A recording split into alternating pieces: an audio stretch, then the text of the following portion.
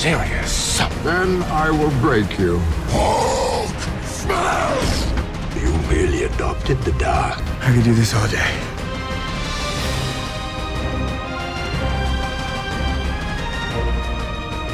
Welcome to the Side Around Podcast. I'm your host, Dave Bethay, and this is part 2 of my conversation with William Lindblad on the villains that we want to see in the MCU. We apologize for some of the audio difficulties we've had on this episode. Billy the intern tried his best to fix it, and it was beyond his skill level. Shocker. But anyways, thank you for listening, and I hope you enjoy the top 3 on our list. We're running a little long here, so let's get to our top 3. All right, so number 3 is Norman Osborn. Now, he has been done twice. Once extremely well by Willem Dafoe in the early 2000s Sam Raimi Spider-Mans. And that was just such a great performance with Dafoe just being Dafoe, and nobody else can do it the way he can. But the fractured, billionaire businessman was just so well done. And then he was all but wasted in Amazing Spider-Man 2, where he's only in the movie to die. He doesn't really do anything. I don't even know why he was in the movie. No, it's like you said, it's wasted. It's like, oh, it's Norman Osborn. Oh, he's just laying on that bed coughing. Okay, but now it's like Easter egg of Norman Osborn on that couch. But and then in the MCU, Oscorp has been referenced in the background a lot. Oh yeah, you have that was one of the candidates when they were talking about who's going to move into Avengers Tower now that Tony's moving everybody upstate New York. Yeah. You have the Fantastic. It could be the Baxter Building with the Fantastic Four, and other people are like, well, it could be Oscorp. And either one makes perfect sense. But Norman, it's Willem Dafoe. I like his portrayal. I think it was a disservice to him to have his face covered by the mask. It was a good mask. Yeah, but took away all the expression. Willem Dafoe's part of his tool set as an actor is he has the best facial expressions to convey exactly what craziness is going on in his mind, and you lose that when you cover it all with a solid non-moving mask. Yeah, and he did a lot with his voice in that movie to try to make up for the fact, like you said, he has such an expressive face. I totally agree that it was a shame. And then and so looking towards the MCU, I would prefer to not see Norman Osborn as the Green Goblin, honestly. I would much prefer to see him as the conniving businessman, but I don't really need him to be the Green Goblin. I would rather him be someone that's pulling the strings from some, lower-level criminals while he's working with bigger picture villains. We're in perfect agreement there, because I was going to say, I want Norman Osborn, the businessman, the underhanded, amoral, scientific and tech innovator, and also the would-be politician, the head of Hammer and all that, the Iron Patriot, if you will, more than I want the Green Goblin, because I think at this point you've already passed the proper entrance of the Green Goblin into the Spider-Man side of the MCU. With you've got the Vulture already done, you have Mysterio. I think to introduce the Green Goblin now on the third movie of a possible trilogy or whatever, it's a little late for that. You have laid no groundwork for this. That's a good point. And I would love to see him as somebody that's maybe trying to buy up tech or steal tech.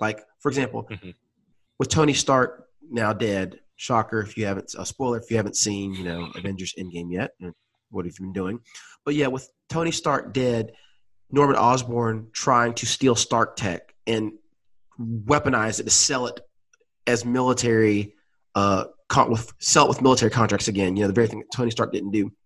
Or with Justin Hammer being in jail, him taking over Hammer Tech, trying to amass his own army. I would love to see that kind of stuff, pulling from things that have been done in the past. Maybe he's working with the 10 Rings behind the scenes, or maybe he's working with the real Mandarin. Things like that. Maybe let him be tied to things we've seen in the past MCU that would show, hey, you know what? He's been actually lurking in the background a lot, doing underhanded things with these other people. Maybe he was a part of maybe he was helping Hydra build their weapons in the new in the new era. Maybe he was working with S.H.I.E.L.D. as part of their contract in building the helicarriers. Like, I would love to hear that he's been at work in the MCU behind the scenes. Absolutely. And I think one of, like, at the end of Endgame, one of the hanging threads, and I think Spider-Man Far From Home tries to address this to some degree, is now that Tony is dead, again, spoiler alert, who is going to take up the mantle of futurist, innovator, technology savvy, like, person in the MCU? And is it going to be a good guy or a bad guy? And that's where it sort of leaves us with, like, we have Justin Hammer. He was kind of played off as kind of a clown in Iron Man 2. It was like being run around by Whiplash all the time, making ridiculous demands. And all this tech is just like, they make fun of it because it always fails.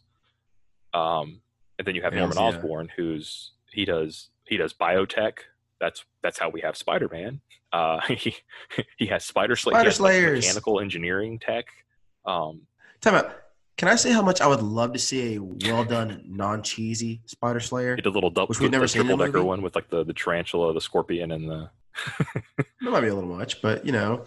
And then we can get Alistair Smythe. Like, man, that would be a great addition, is to have an Alistair Smythe. We haven't had one in any Spider-Man movie yet. That would be ridiculously awesome, because it was supposed to be, like, also, like, one of the proposed or supposed leaks from Far From Home was Alistair Smythe's going to be in it with the Spider Slayers, and it's like, oh, okay, cool. No, none of that. No, but I also would like to see Smythe, because eventually in the comics, Smythe turns into a Spider Slayer by modifying his genetics. Slayer. And can I touch on one? Let me go back to one thing you just said. Like, you talked about filling the void of Tony Stark. You know, it'd be a genius idea is for Osborn to step forward as the next futurist innovator on the surface, only to be doing all the underhanded, shady things behind the scenes. That would seem like a very, very natural way to go, with, you know, him on the surface being this upright, awesome businessman, and then and behind the scenes being this conniving, devious maniac. So I could see that really working. That's effectively like maintaining his character from the comics, is that he's a guy that's like, he likes PR, he likes to look good, but he also wants to do what he wants to do, and you're not going to stand in his way for doing that. Yeah, and that would be different than the two portrayals we've had of him so far, which I don't even want to count the one from Amazing Spider-Man 2. But, you know, he really was just more of a fractured maniac in the original Spider-Man, and we didn't really get to see that much of his business acumen, what he was actually doing, other than the military contracts. All right. So move up to number 2, one of my favorite Marvel villains of all time, Magneto, who we have seen done twice very well by two very, very good actors. Oh yeah, it's one of those things where I feel bad for anybody that gets cast in this role, because I don't feel like it's going to be sufficient time to wash out our brains from the X-Men movies that have come before. Because Ian McKellen did a perfect job of, like, being menacing, but also like, good. Okay, I can see you have a point. Like, oh yeah, he was sophisticated too. Very, very controlled. He wasn't a rage monster. He wasn't going to be like, you said the wrong word, now I must blow up this building. And very controlled. And I think Fassbender did that justice as the younger version, where he was like, you could tell that there was, like, rage in him, but it was always very, very controlled rage. Like, I can't let this get the best of me, but you're making me very upset right now.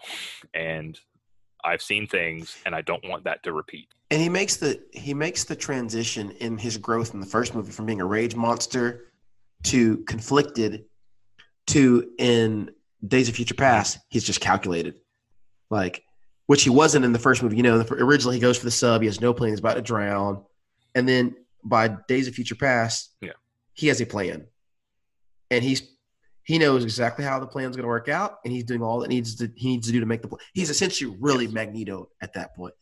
And again, it's like, how do you get someone that has the intensity, the physical build? Because that was really my only complaint about McKellen, is he's frail looking. Yeah, he's not the most sturdy guy. Yeah, but like, how do you get that? And Magneto obviously is a mutant X-Men villain, and he could be used in any way as far as I'm concerned. He could be used as the primary villain. He could be used. Let me backtrack there. I would not want to see him as a behind the scenes villain. Yeah. He needs to be the guy instigating the action. It's not his personality to be like a puppet master. It's like he's the guy that's going to be charging in with his troops. Right. And I would hate to see him as a one-off villain, but again, a long-term mastermind doesn't really seem to fit with what the MCU is doing right now. I don't know. I could almost see him like a Loki, like where he's not a straight up villain all the time. He's sort of like an anti-hero where it's like sometimes I'm on your side because we agree on it's like politicians. Like sometimes I'm bipartisan and I come over here and I shake Charles's hand and we agree and do this together. And sometimes I'm over here like, okay, do it your way. I'm not going to help. I'm going to watch it fail and then do it my way. Yeah, I actually really like that idea. And honestly, that probably would create the most interesting stories. The fact that Magneto is kind of unpredictable in the sense that he has unclear morals, ambiguous morals. I'll say that, and he wants obviously mutant superiority, not equality, mutant superiority, but he's willing to take different tactics to doing that. So it's not always terrorism, and it's not always pacifism. Yeah, sometimes he's an isolationist. He's like, I'm fine. We're just going to make this is going to be our country. Everybody come here that wants to. Humans stay out. Asteroid M, let's go. We won't have a problem.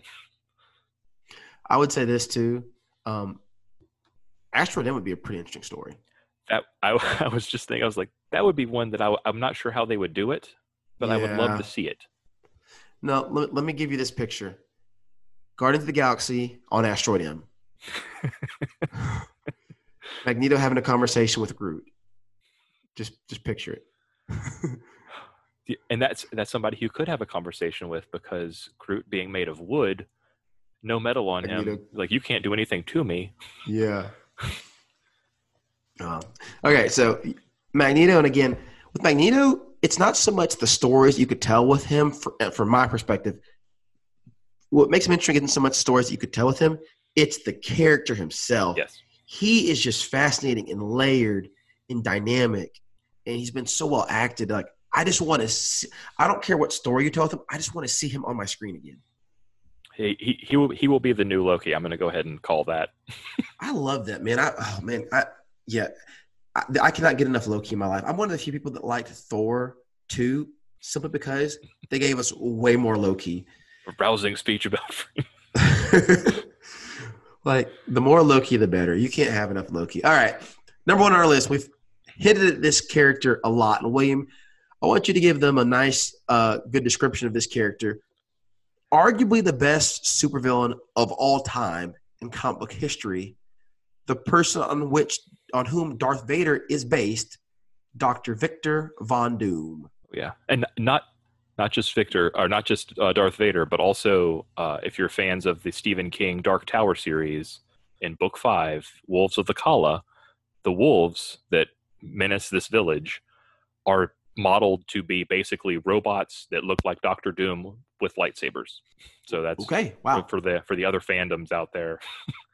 Yeah, okay. This is how big of a deal this man is to pop culture and to Marvel cinematic. So one thing we talked about, you and I, is how he is severely underpowered in all of his previous portrayals. Give me that rundown that you were talking about the combination of his abilities and intellect. And, we don't have forever because I know you and I talked about it for like 20 and 30 minutes. Yeah. I could talk about Doom for days. The quick rundown of all his abilities and intellect and how that makes him the best villain in Marvel, arguably. Yes, and then that's why he tops out above Norman Osborn and Magneto and other people on our list, and that's because he's, for lack of a better word, he's human, and that he's not a mutant. He doesn't have intrinsic abilities, although I would argue that his willpower could be a mutant level, a mega level willpower, because he resists like psychic attacks just because he's stubborn. Resists his blood being turned to acid. Yeah, he survived ridiculous things just because he didn't want to die. But he's sort of a crossroads of lots of different major characters we've already seen in the MCU. He's equally as smart, if not smarter, than Tony Stark. He has access to similar technology, if not stolen from Tony Stark and modified. He's the king of or he's the leader of a country. He is the supreme dictator of Latveria, which Mhm. in this case could be Sokovia. We don't know. Now that would be a very interesting twist that would fit. And he's also, and this is one of the things that we're talking about his complexity. He's good to his people. He's a good Yes, ruler. yes. He's not like we pictured like as Americans we picture dictators as like, oh, they're all just like living it up while everybody's poor and starving. And he's like, no, he actually cares about his people more He's than good the to his previous people. regime did. And they love him for it. They love Doom. They're like, yeah, he's the best guy ever. And the rest of the world's like, what is wrong with these people that they support this man, because he's clearly a lunatic. And But the picture of Doom being the one that puts Sokovia back together, they would welcome him with open arms. Mhm. They would all have a reason for hating the heroes in our universe. Yep. That makes too much sense. Yeah. Continue, please. that's About one of the his things I was thinking about the other yeah. day. yeah. Please continue about his abilities and his. I'm sorry, I got you off track. No, Go. you're fine. So he's smart as or smarter than Tony Stark, with access to equivalent technology. He is a king or a dictator, a absolute ruler of a nation in a similar way to Black Panther, T'Challa is in Wakanda, which also has access to ridiculous amounts of technology. Mm-hmm. And not only that, not only is he wealthy, brilliant, and ridiculously fit, he's also a master of the mystic arts. Yeah. On par with Doctor Strange. In other words, like in the comics, when they were looking for the new Sorcerer Supreme candidate, Doctor Strange barely beats out Doctor Doom for that title. So he's like gifted in every major area of gifting in the MCU. He's rich. He's smart. He's a master strategist, and he's a master magician. And the magic was the part that I wasn't so much aware of. Yes. In the comics, it's because his mother was a witch and taught him some magic, and he has in this like annual, like the worst birthday ever, where he goes and tries to defeat Mephisto, which is like Marvel's Satan, for the soul of his mother, because she is in torment and he has it. And Doom every year on like an anniversary goes down there and tries to beat him to win his mom's soul, and always loses until like very, very late in the comics. That reminds me of the Wolverine Sabretooth thing, where every year on Wolverine's birthday, Sabretooth would kill one of his loved ones. Worst birthday party ever. Now, Doom being that he's this villain that also, as you've mentioned to me, is not only a earthbound threat, but can also be a cosmic threat. He's like our number one choice to be the next Thanos, and I'm doing air quotes here in the sense that he is that overarching villain behind the scenes, in the shadows, doing a lot of things that eventually make him the primary protagonist for all of the heroes. Oh yeah, a lot of people have like been hand wringing about, how are they going to top Thanos? he was such a big deal, big threat, and he actually won in Infinity War. But like, how are they going to do? Like, have they jumped the shark? Have they already like exceeded everything they can possibly do? And my answer to that is, we haven't seen Doom. Doom makes Thanos look like a puppy dog. And what I was going to say is, if you don't know, William, tell them what happened when Doom and Thanos went head to head. I believe it was in the 2015 Secret Wars story crossover, where Thanos, basically, to cut it short here, lots of multiverses, or the multiverse was like collapsing on itself, and Doom managed to find a way to preserve one planet called Battleworld by piecing together bits and pieces of the other universes and keep them from destroying everything. And so he basically saves existence. You're welcome, he would say. And he has like heroes and villains that survive on this planet to fight each other. And Thanos gets sort of a little prideful, and he sort of like marches up to like Victor Von Doom on this planet that he's created and says, like, you should be bowing to me. Who are you, human? And And Doom basically just reaches into his chest, grabs his spine, and evaporates rips him. it out. He literally just combusts Thanos with his willpower and his power that he has accumulated by well, it's very complicated in the comics, but he basically assumes all of this godlike power onto himself, where he can create things and destroy things. So again, if you thought Thanos was a great villain, Thanos on the ladder of villain rankings in the Marvel Universe, the greater Marvel Universe, Thanos is several rungs below Doom. And that's just being objective. The reason we love Thanos is because he was so well executed. Mm-hmm. If you execute Doom, who is a even better character in our opinion, with 80% of the thought you put into Thanos, oh my goodness, it's going to blow people's minds. Yeah. I have multiple things about Doom. I could talk about Doom for days. I have ideas and we have pages of notes. And we have. And again, I think Doom is maybe the best choice for the cosmic big bad, the overarching, the final level boss. Yeah. Like Thanos, just like Thanos was. And like I said, there's just so much you can do with him because, again, you can have him dealing with the Fantastic Four. You can have him dealing with Doctor Strange and the Mystics. Mm-hmm. You can have him dealing with the Guardians of the Galaxy. He can touch every single property and every single superhero. You can have him interacting with the Eternals. There's just so much you can do with this character. So, and he's human. He's human. He's exactly perfectly human. So, Doctor Doom tops our list of villains we'd want to see in the MCU.